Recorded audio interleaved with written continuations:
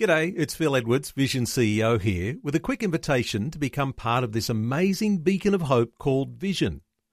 Together we can put our love into action to help people of all kinds build or rebuild their lives on the truth of God.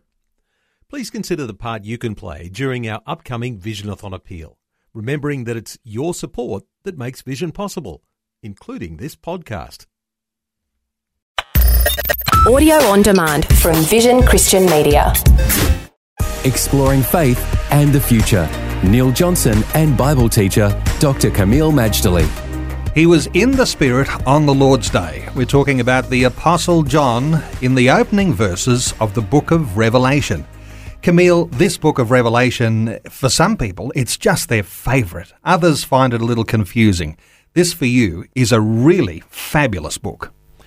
Well, for me, it's becoming not just a fabulous book, but a passion.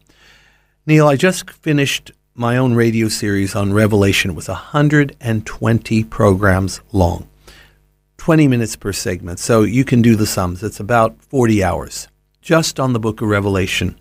And I decided to do it verse by verse for a simple reason. It tells us in chapter 1, verse 3, "Blessed is he who reads and hears the words of this prophecy." In other words, it's a book that will bless you. But in order to be blessed by the book, we have to know the whole book, or at least hear the whole book. That's why I did it verse by verse. And I have to say, it was one of the most intriguing, inspiring, awesome experiences of my life. In addition, while doing the series, I led a tour called the Book of Revelation Tour to Turkey and Israel, and was able to go to the 7 churches, or at least, the site of the cities of the 7 churches. Plus, Colossae was thrown in as a bonus, plus Patmos, a day at Patmos. Utterly and absolutely unforgettable. So to me, that was the cherry on the sundae to be visiting the sites of the 7 churches and Patmos while teaching the book of Revelation.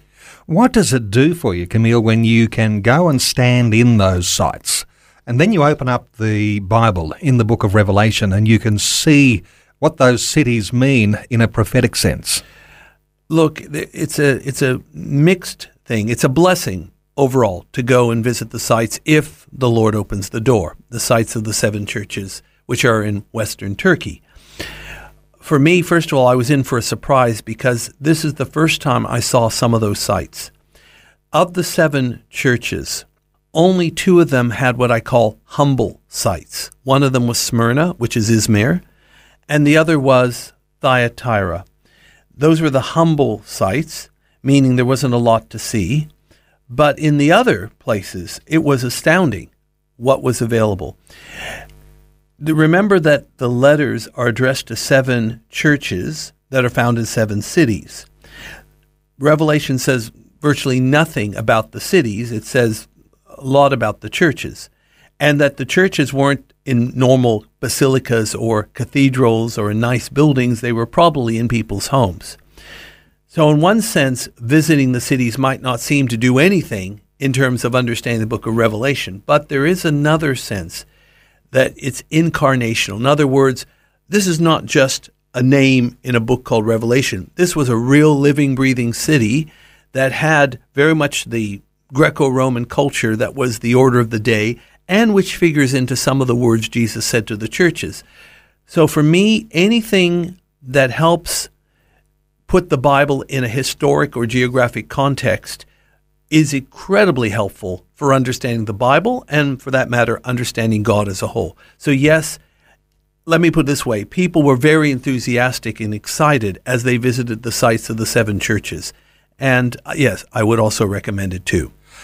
And in the context of these are cities that we can visit today, what does that mean for the person who's looking at the Bible and saying, this seems like a foreign book to me, but you can actually stand in those geographic locations?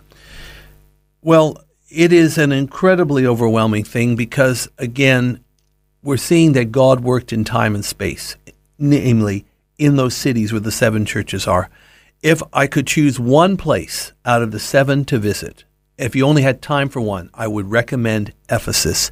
The archaeological remains there are very, very impressive, especially the theater, and you can think of Paul and the riot that happened in his day. But also what's impressive, which is not there, and that's the Temple of Diana. Only one pillar out of 130 left. Faith and the Future with Neil Johnson and Dr. Camille Majdali from Teach All Nations. For more from Dr. Majdali, including books and DVDs on prophecy, Bible commentaries, plus today's and other episodes of Faith and the Future, go to vision.org.au. Thanks for taking time to listen to this audio on demand from Vision Christian Media. To find out more about us, go to vision.org.au.